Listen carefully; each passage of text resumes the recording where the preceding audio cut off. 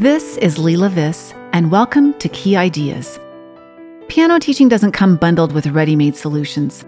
This podcast highlights some brilliant options for innovative piano teachers just like you. Today, I welcome Becky Laurent, affectionately known by most as Miss Becky. Becky did the math, although she claims that she doesn't do math, that we've known each other for 9 years. We first met when we both worked for JoyTunes, the developers of the powerhouse apps Piano Maestro and Simply Piano. Thanks to conferences when they still happened in person and social media, we've kept tabs on each other.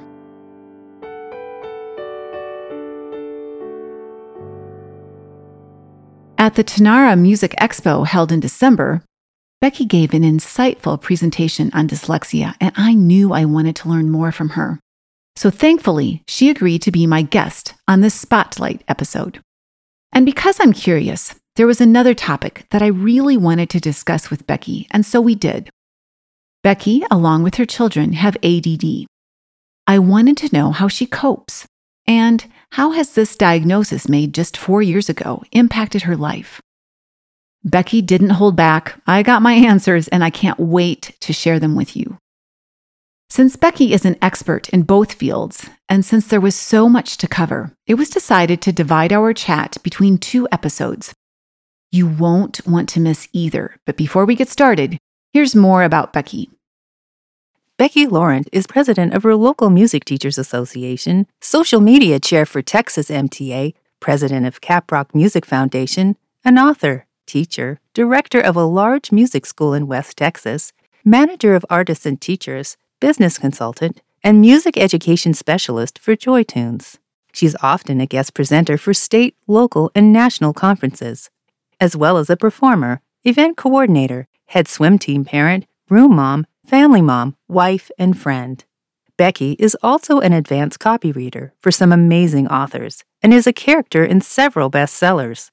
She's often found popping in and out of Facebook groups at all hours of the day and night because she doesn't sleep. She speaks 3 languages fluently and is working on a 4th.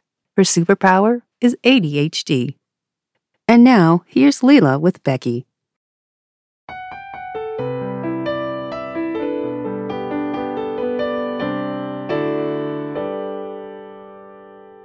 Today, I have Miss Becky with me. Do we know you as anything but Miss Becky? I'm wondering, do you think?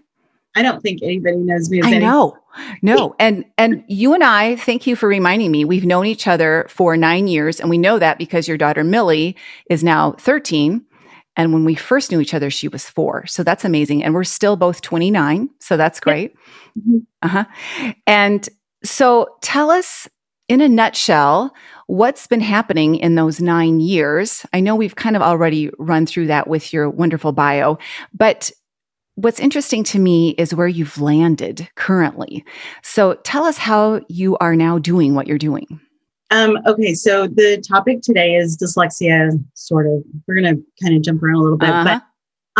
But you and I met when we were working for JoyTunes and Piano Maestro. And I still work for JoyTunes and Piano Maestro, so that's still part of my thing. I've always used technology in my classes, my private piano classes. I own a school. I have 5 teachers that work with me, and we teach a lot. There's just a lot of stuff going on. Because I have a school, I also, and I've been doing this since 93, I think since 1993. Wow, it sounds weird to say. I'm really old. I know, you are old.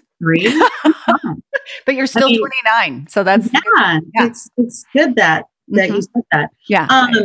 But so I started in my school. I've always done like daycare classes where I go to the daycares and I teach in daycares. So I've always worked with like little kids in group classes. And then I started working at charter schools as a music teacher and still doing my private stuff and still managing a big school. So it's just been, my career has kind of been as it is for most musicians. You do what the work requires of you. Mm-hmm. So work whenever anybody says, hey, do you want a job? You go. Exactly. So I've been teaching in public schools. I've been teaching privately. I teach group classes at my studio. I teach individuals at my studio. I teach daycare kids. So that's ages 2 to 5, which actually is my favorite age to teach. You need a special crown with extra jewels. I adore the littles. They're my favorite age to teach. I would rather die than teach junior high again. Okay. And I mean, it's definitely two different skill sets. Oh yeah. And so one of the things that I do for my own personal growth is I pick a topic every year to study. And so 3 years ago, the topic I chose was, how do we learn? And so that required a lot of really getting my hands, not literally, but my hands into how the brain is set up and how the different sections of the brain connect with each other and how that affects us as musicians. And then the next year I started, based on that, I thought, it would be kind of cool to see how people learn language, because music is a language. So I thought, well, let's this year, let's look at language learning, which led me to dyslexia because that's just a huge part of the research. That's what they're doing. Not just learning foreign languages, but learning to read and write and spell in English. And so I kind of took this little detour into dyslexia, not knowing that later that year, a lady that I'd met years and years ago was opening a charter school for dyslexic kids. All of the children who go to this school, there's only 5 or 6 of them in the country. And she was trying to get approved to be a charter school. So, and she really wanted the best education for these kids. So she included in the curriculum music classes, art classes, lots of PE, all of the things that are really good that doctors tell us are really good for dyslexic kids. She wanted to incorporate those really heavily into the curriculum. So far beyond just teaching them to read, but actually addressing the whole child and the whole brain. And so she contacted me because I taught her daughters to play piano. And she said, I want to see if you would be interested in working for me as a general music teacher for my school for dyslexia. And I looked at her just kind of dumbfounded and said, "Are you kidding me? I've been studying this for the last year." And she said, "Nuh-uh." And so, we just kind of played off each other. And she literally gave me carte blanche to do and create whatever curriculum I thought was going to work for the kids. And frankly, there isn't any curriculum available out there for kids who have dyslexia with regard to music, that actually is directly correlating music training to the dyslexic mind. And so I've had a lot of, it's been very exciting to be able to combine those two fields. So that last year and this year, that's really where my focus has been. And this is just fun training, fun learning for me. But it has been amazing and so rewarding to see how it affects the kids. I may be putting you on the spot here, but do you know what part of the population is dyslexic or is considered dyslexic?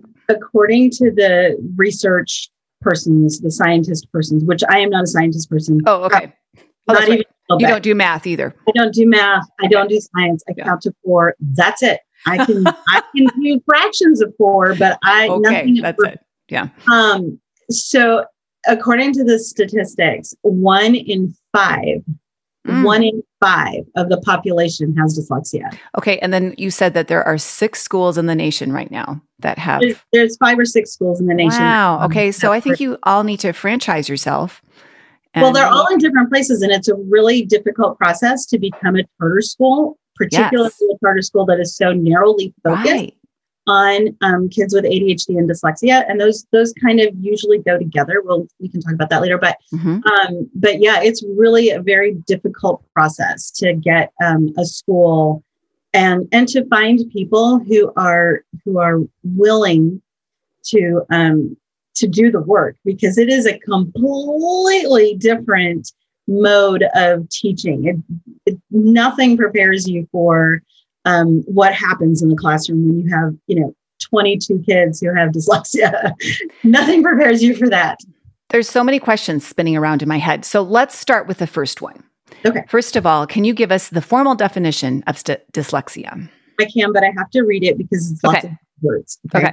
So according to the International Dyslexia Association, the definition is dyslexia is one of several distinct learning disabilities. It is a specific language-based disorder of constitutional origin characterized by difficulties in single word decoding, usually reflecting insufficient phonological processing ability. That's really, really important. We're going to come back to that. Okay. These difficulties in single word decoding are often unexpected in relation to age and other cognitive and academic abilities. They are not the result of generalized developmental disability or sensory impairment. Dyslexia is manifested by variable difficulty with different forms of language, often including, in addition to, problems with reading, a conspicuous problem with acquiring proficiency in writing and spelling.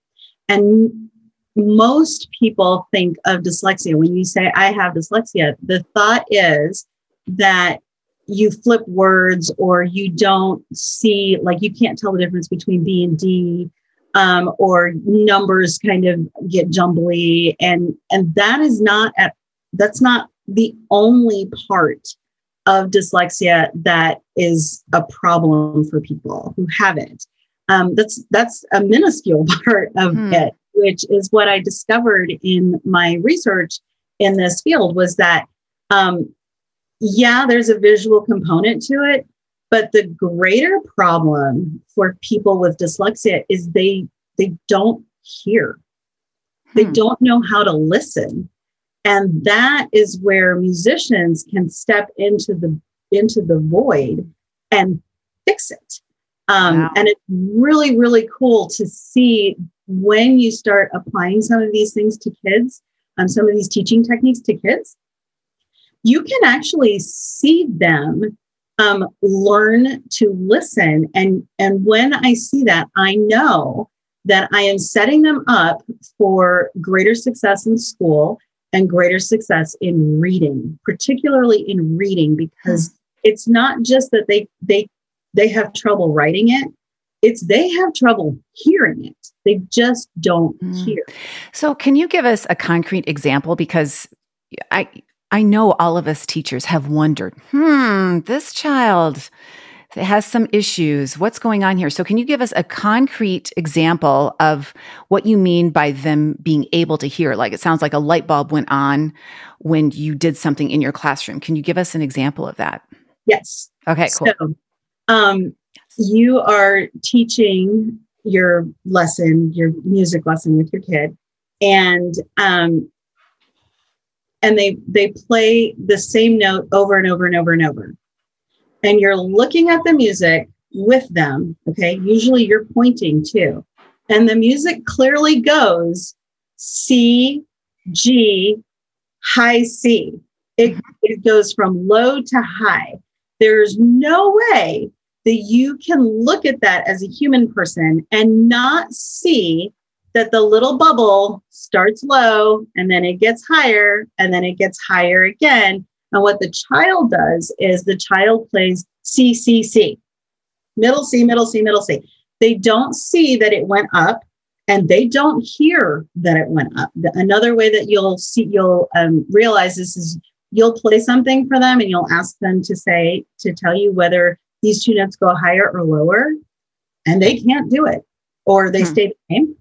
Kids cannot do it. They look at you and they just kind of guess. And these are kids who they can't hear. You'll play you'll play an interval, and you'll say, "Is this a fifth or is this a third?" And they're like, "I got to go to the bathroom." And you just kind of sit back stunned and say, "Okay, go to the bathroom, but when you come back, we still have to do this." Right. What I see now as an educator is when I ask them to do some of these tasks that involve hearing, they divert and distract like a pro parent, man. They divert and distract because they don't know what you're asking them and they don't hear it anyway. So let's stop there just for a second, because we all have students in our studio who can't hear, and they can't discriminate the way we think they should. And then some get it immediately. But what you're saying is that we can usually train people to hear and discriminate things. And you're saying that these kids just never are able to do that unless they're given the right way to listen. No, they totally can do it. But you as an educator have to make a concerted effort to do it. Okay. And that is where it has to be a regular part of your lesson. It has to be a regular, especially if you ask a parent, does your child have any learning issues that I need to be aware of? And they say, yes, my child has dyslexia. As soon as you hear that, you need to change the way you approach music with that child, because you should go into it knowing that the connections in their brains that focus on literacy, language, and listening, all of those are not connected very well. And you can teach them.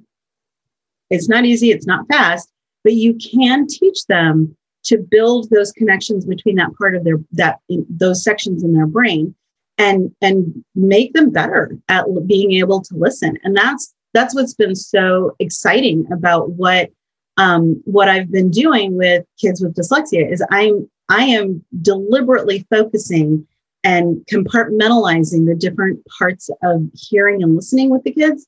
And separating those out and not making it a whole, like we're going to read a piece of music today and you have to do all of these skills at once.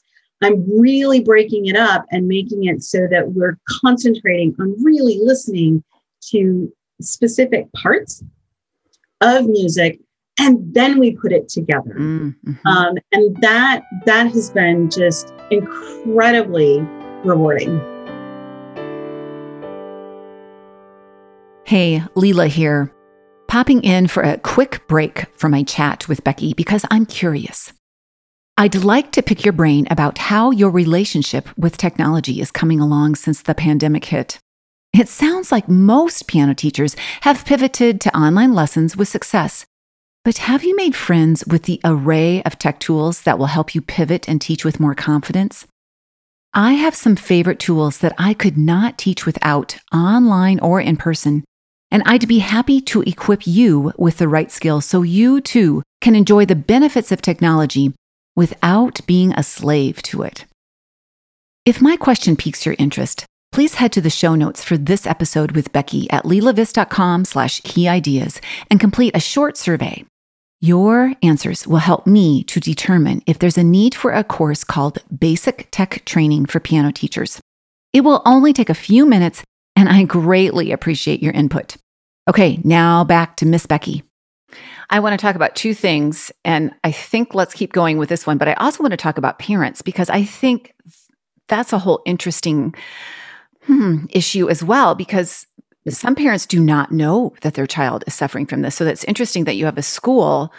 So there are parents that are supportive of this school, number one, but also know that their children have dyslexia. And there's a standardized test then that helps parents know if their child is suffering from this. And are they suffering? I don't know if I like that word suffering. They're experiencing a different way of coping with life. Maybe it's definitely an experience. And I wouldn't shy away from the word suffering because it is painful for them to have this because they don't feel normal. They don't feel like they fit in anywhere.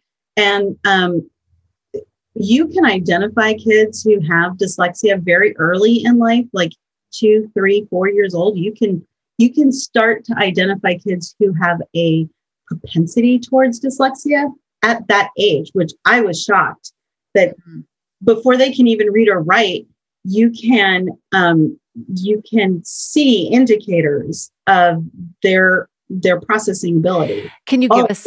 Yes. Can you give us an example of an indicator? Yes.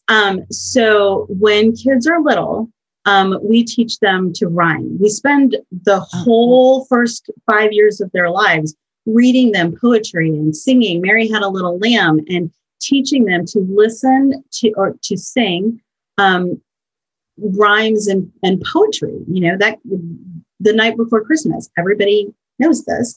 At age 2, 3, and 4, if you ask them to rhyme words for you and they can't do it, that's a big indicator. Another big indicator is call and response. If you, and I do this with my littles in my preschool classes, I'll clap a rhythm. I'll go. The kids who can't do that back at me at ages 2, 3, and 4, especially at 3 and 4, I mentally earmark those kids to watch for other indicators of whether or not they have dyslexia. Now, I'm not a doctor. I'm not a diagnostician. So this is just for my own personal knowledge as to how to teach this child. Because, you know, I have goals that I want them to learn in their class, and I need to make sure that the information that I give them actually penetrates the brain and actually works. But if I'm noticing these things with my littles, I will bring it to the teacher, and I will tell the teacher in the preschool, hey, listen, I'm noticing some things with this child. I need for you to know that that's what I'm seeing, and for you to be on the lookout for any other indicators that might show that this child has dyslexia or may have dyslexia as he gets older. It may start to show more. And that's all I can do. I mean, really, that is all that I can do. I'm not a diagnostician. So and none of us are, but we all can sense when students are struggling with something. You can totally see it. And and once you know, I think you can change the way that you teach to help build them, because by the time they get to third and fourth grade, which is where dyslexia really starts to show, third and fourth grade, they're already depressed. They already feel alienated. They already feel sad. They already feel bad about themselves. They already feel like they're behind. And then you have more to build. You know, you have more that you have to help them self-esteem put together again, so that they're willing to learn and they're willing to engage in education and see how much fun it is. And so my goal is to minimize that as much as possible between the ages of 2 and 5. Exactly. Yeah, that makes so much sense. And what I'm thinking of, I was thinking about one of our sons. I remember when he first started reading, I don't think he put 2 and 2 together that, okay, you read and you comprehend what you read. Like he wasn't aware that those two things went together. So it sounds like once you sense that a student is struggling, it's letting them become aware of what parts of the brain they have to use again or find, or am I on the right track here? Yeah, no. And what's great about you, the teacher, kind of understanding how the brain works and how they are processing information, you can explain it to them in those terms. Yeah. Like I talk to my dyslexic kids in class and I say to them, okay, so today we're going to do some brain building exercises. I need you to understand that. And I'll point to, because I have it on my board, I'll point to their brain and say, we're gonna connect this part of the brain, this part of the brain, and that part of the brain, and we're gonna do this exercise. And I need you guys to really focus, because if you can do this, we're gonna make your brain stronger. And just by laying it out there and telling them that that's what you're doing, you get buy-in, because they want to be better. You know, they do. They want to be better. They want to be smarter. But you have to give them a reason to do that. They want to know why. Yes. Explaining it to them. Okay, so this is what we're going to do, and this is how it's going to help you, has really made a huge difference in how I teach. But that's going to be amazing for them for the rest of their life. They're going to be able to cope because they're going to say, oh, wait a minute, my brain's not functioning like it should. I got to connect the dots or whatever. So you're giving them so many life skills. Wow. Okay. I want to go to Miss Becky school. So now we are really, really curious, because what are you doing to connect those different parts of the brain? Can you give us an example? I can. But before I do that, okay. I want to give you, there's a list of like 13 things for you to look at. We're going to have to make that available or something. Can we do that? Can we make that? Yes. I will send you a PDF of this. You guys can, so everybody can see it. So the characteristics, there's 13. First one is difficulty in learning to read, write, spell, and do math. Okay. Difficulty learning it. Not that they can't do it. Because like one of my daughter's best friends has dyslexia, and he can tell you every dinosaur that has ever walked the face of the earth. It's not that he can't retain information or learn things. Mm-hmm. He just can't read, write, or spell. He just can't do that. They have difficulty in following oral and written instructions. And if you think about music education, what else is it but oral and written instruction? Correct. Yeah. They usually have squished, illegible handwriting. My kids, oh my gosh, my kids' handwriting is terrible. And my kids have ADHD. They don't have dyslexia. But I think the reason they don't have dyslexia is because they were trained musicians from infancy. And I'm pretty sure that's why I don't have dyslexia, because I learned to listen as a child. Number 4, they can't stay on task. Number 5, they are easily distracted.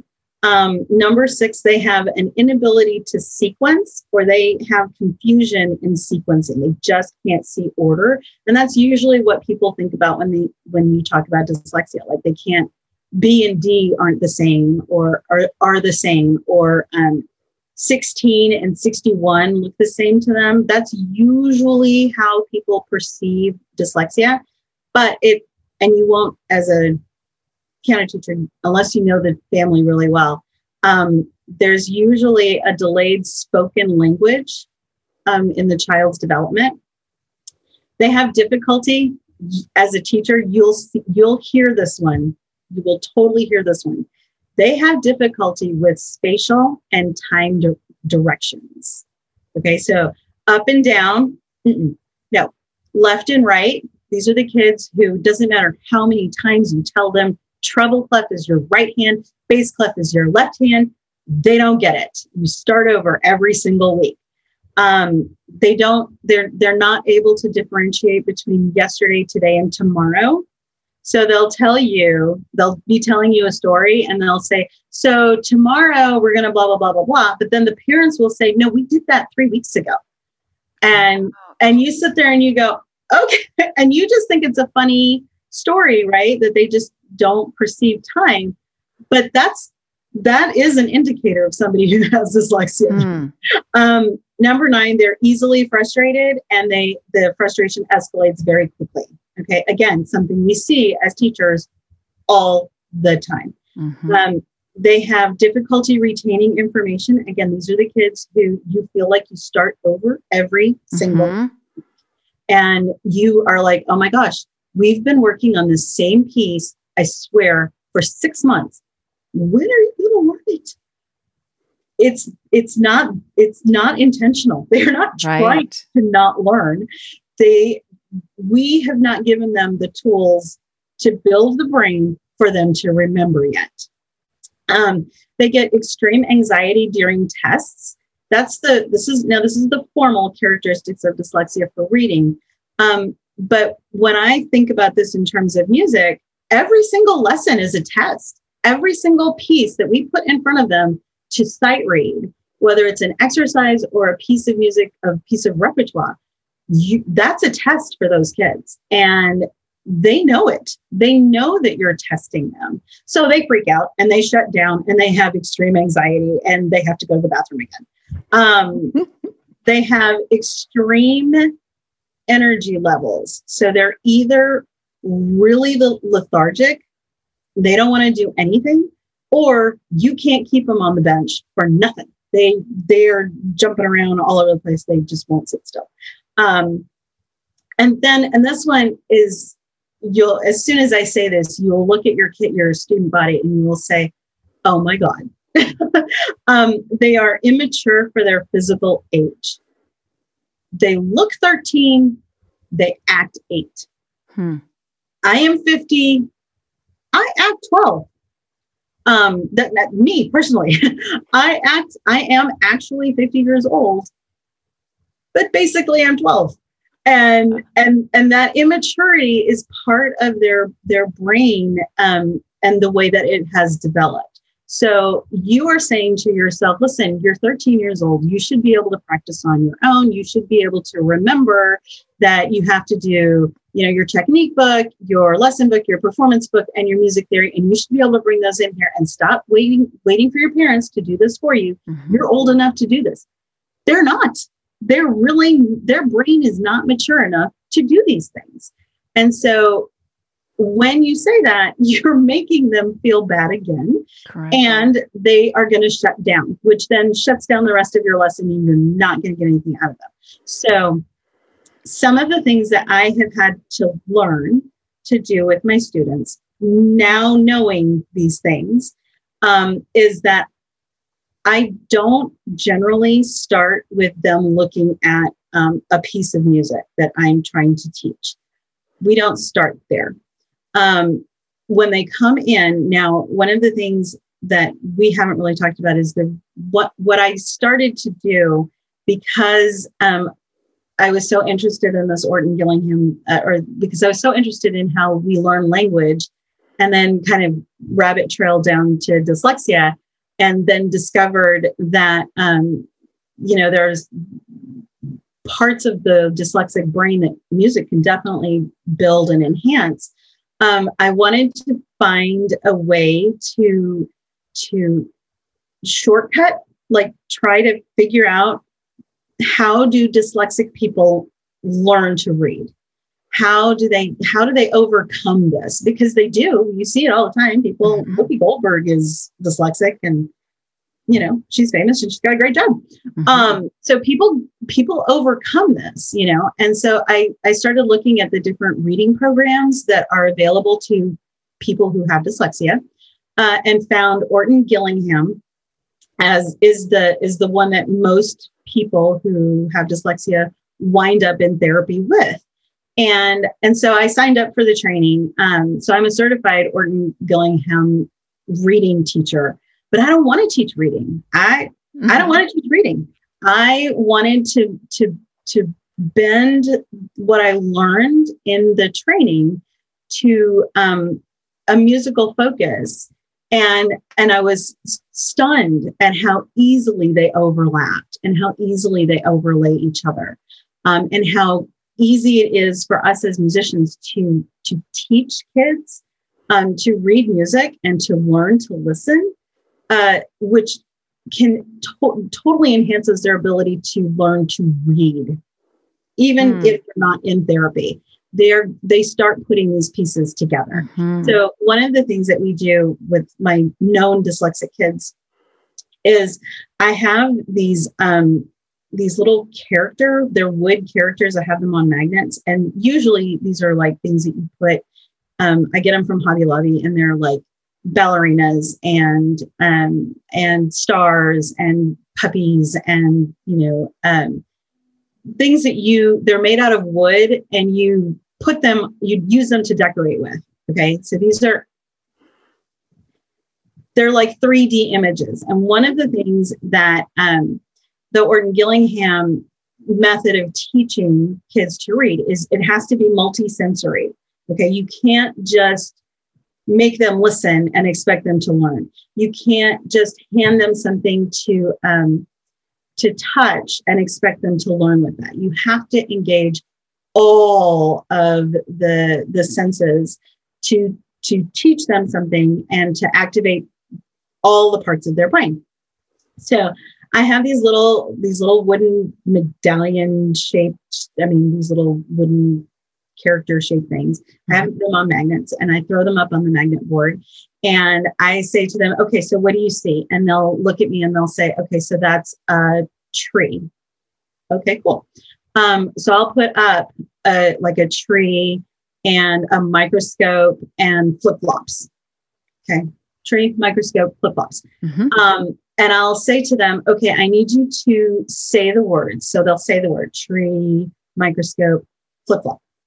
And then I'll say, I need you to clap the sounds you hear in flip-flop. So they clap, flip, flop. Now, what's important here for a dyslexic person is they have to hear the word come out of their mouth, and they have to hear how it matches the sound of the clap, because it's a short sound, flip, flop. By the time the clap has ended, so has the word. Okay. So I know there's lots and lots of people out there who use words like Kit Kat to teach rhythm. Yeah. Okay. So this is like that, only on steroids. So this is what you're doing is great for these kids, but you're going to need to like reevaluate some of the ways that you use rhythm to dictate what they're hearing. So flip, flop would not be eighth notes. It would be quarter notes, because flip and flop are two different words. Flip, flop. Okay. They end. Something like, let me think. I'm going to go blank here. Well, what is microscope? Is microscope? Okay. So microscope would be, now, again, we're teaching them to divide syllables out in English. You would remember when you did that when you were in first grade? Oh, yeah. We don't do that as much anymore now. So these kids don't hear the whole word. Right. They don't hear the parts of the word. They hear only the whole word. So I will say, clap out microscope, and they will go microscope. Oh, okay. So microscope is 3 eighth notes. I have had this fight with other piano teachers. Okay, right. Yeah. They're like, no, it's 3 quarter notes. It's not 3 quarter notes, because 3 quarter notes indicates that it's a word per syllable. And this is a whole word. So microscope is more of a triplet than it is. Right. I mean, you could do a triplet, or you could do 6/8 time if you're doing that, or you can do 4 eighth notes, but the last one is quiet. Microscope, because there's a little P on the end that kind of pops, and then the word ends. Microscope. So what I notice is that you're saying the word, you're clapping it, and they're hearing themselves clap. So there's kind of 3 things going on. And they're saying the word too. So they're hearing themselves say the word. Okay, so they hear, right. Yes. Okay. And match it with an action. So then we get to the word tree. And I say, okay, so clap tree. And they're like, but there's more sound happening after my clap ends. Yes. Now we are listening. Now we are hearing language as music. So tree, because of the way it's written and the way we hear it, is actually a half note. Tree. You have to finish the word. And to finish the word, you have to write down what symbol we use to make the sound longer, to make it last. Tree. I do this with them for about 5 minutes. We do a whole bunch of them. I have them clap and say, and then they have to write it out as a music symbol. I am not interested in teaching them how to read. Somebody else can teach them how to read. So you're not spelling any of the words then? No, we don't spell any of the words, but we do spell them in music, because that is where they're going to make that connection with how long is this sound supposed to be? Mm-hmm. When I show them a piece of music, whether it's Mary Had a Little Lamb or Yankee Doodle or whatever, and they sing the song, Mary Had a Little Lamb, now that makes sense to them because they are hearing that lamb has to last longer. And they are looking for that symbol in the music. Okay, so we start each class, and the other thing that Orton Gillingham's philosophy is it has to be a super structured lesson. You cannot deviate from that structure ever. You always do these things in the same order all the time, no exceptions. So we spend 5 minutes doing rhythm and listening. And then we'll review the stuff that we did the week before in terms of music that they are playing. Way shorter. Whatever music you think you were giving these kids, break it down to 2 measures because that's all you can do right now. Can we stop just a minute? Because what do you think they see when they look at the grand staff, with some quarter notes and half notes? Down because that is overwhelming. That is like looking at an encyclopedia and you saying to them, we're going to read all of that today. Yeah. Okay. That is an automatic shutdown. They are not going to go. They're not going to want to put in the effort because they know that you're going to ask them to do all of that today and they just don't have bandwidth for it. Well, and don't you have a clever way of having them see lines and spaces and that they go higher and lower? I believe you have a cool tool for that. I do. When I now this is evolved from the fact that I teach 22 kids with ADHD and dyslexia in a classroom. I'm not even going to tell you how much energy is required to teach a classroom full of kids with dyslexia. And how many Red Bulls does Miss Becky have before or after or during? Well, thankfully I have ADHD, so I'm okay with this. But the first year that we taught, we had 5 kindergarten teachers start and quit because they would come out of their classroom and they would go, how am I supposed to keep up with these kids? Yeah. And I was like, dude, seriously, did you not sign a contract that says this is an ADHD school? I mean, did you miss the part where it says that everybody here has ADHD and they can't sit still? Did you miss that? So yeah, I mean, you have to have a lot of energy to teach these kids. You really do have a lot of energy to teach these kids. But you have to be very, very, very structured, very structured. And you have to make sure that you give them just little bits because the other part of teaching someone with dyslexia that is critical is that before you add something new, you need to relate it to what they already know. You can't just expect them to connect the dots from something that they did 3 months ago or even 2 weeks ago. Whatever you're doing has to connect to what they're looking at, which is why I love Samantha Coates. She does the Blitz learning. The repertoire. Mm-hmm. Yeah, I love this for my kids who have dyslexia because they can see the music in the first stage, and then they can point out the differences in the second stage and the third stage. And it gives them, a point of reference as we move through the piece. So I totally love that because they need, when you say, okay, so this note is on a line, the note next to it is it on a line or in a space? And they have to work their way through that. Does the line go through the middle or does it sit between the 2 lines? Mm-hmm. This is a visual thing, not unlike flipping the B and the D, that you really have to slow down and let them work through it. You have to pull that apart from expecting them to be able to do it quickly.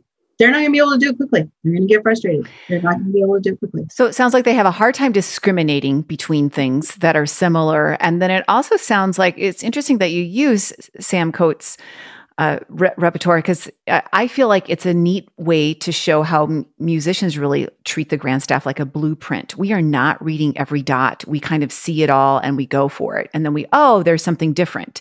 So how do they spot the difference then from one level to the next? Well, I have to put them like right next to each other. And I have to show them measure by measure whether and have them tell me, okay, are they exactly the same, or is there something a little bit different? And let them point it out to me, and then I usually let them circle it or highlight it that they that it makes an impression on them. I want them to do the action because, again, multisensory. Now we've seen it. Now I'm going to draw a circle around it, and then we're going to hear it, and then I'm going to let them do it. So we're going to cover all of the senses before they leave the class. Now, as piano teachers, we expect our students to progress in 30 minutes. Right. You got to put that one away. Oh, okay. Yeah, you got to put that one away. All right. We're looking for teeny tiny steps forward. That's what we're looking for. And you really need to build them without any preconceived ideas of what you think they should do.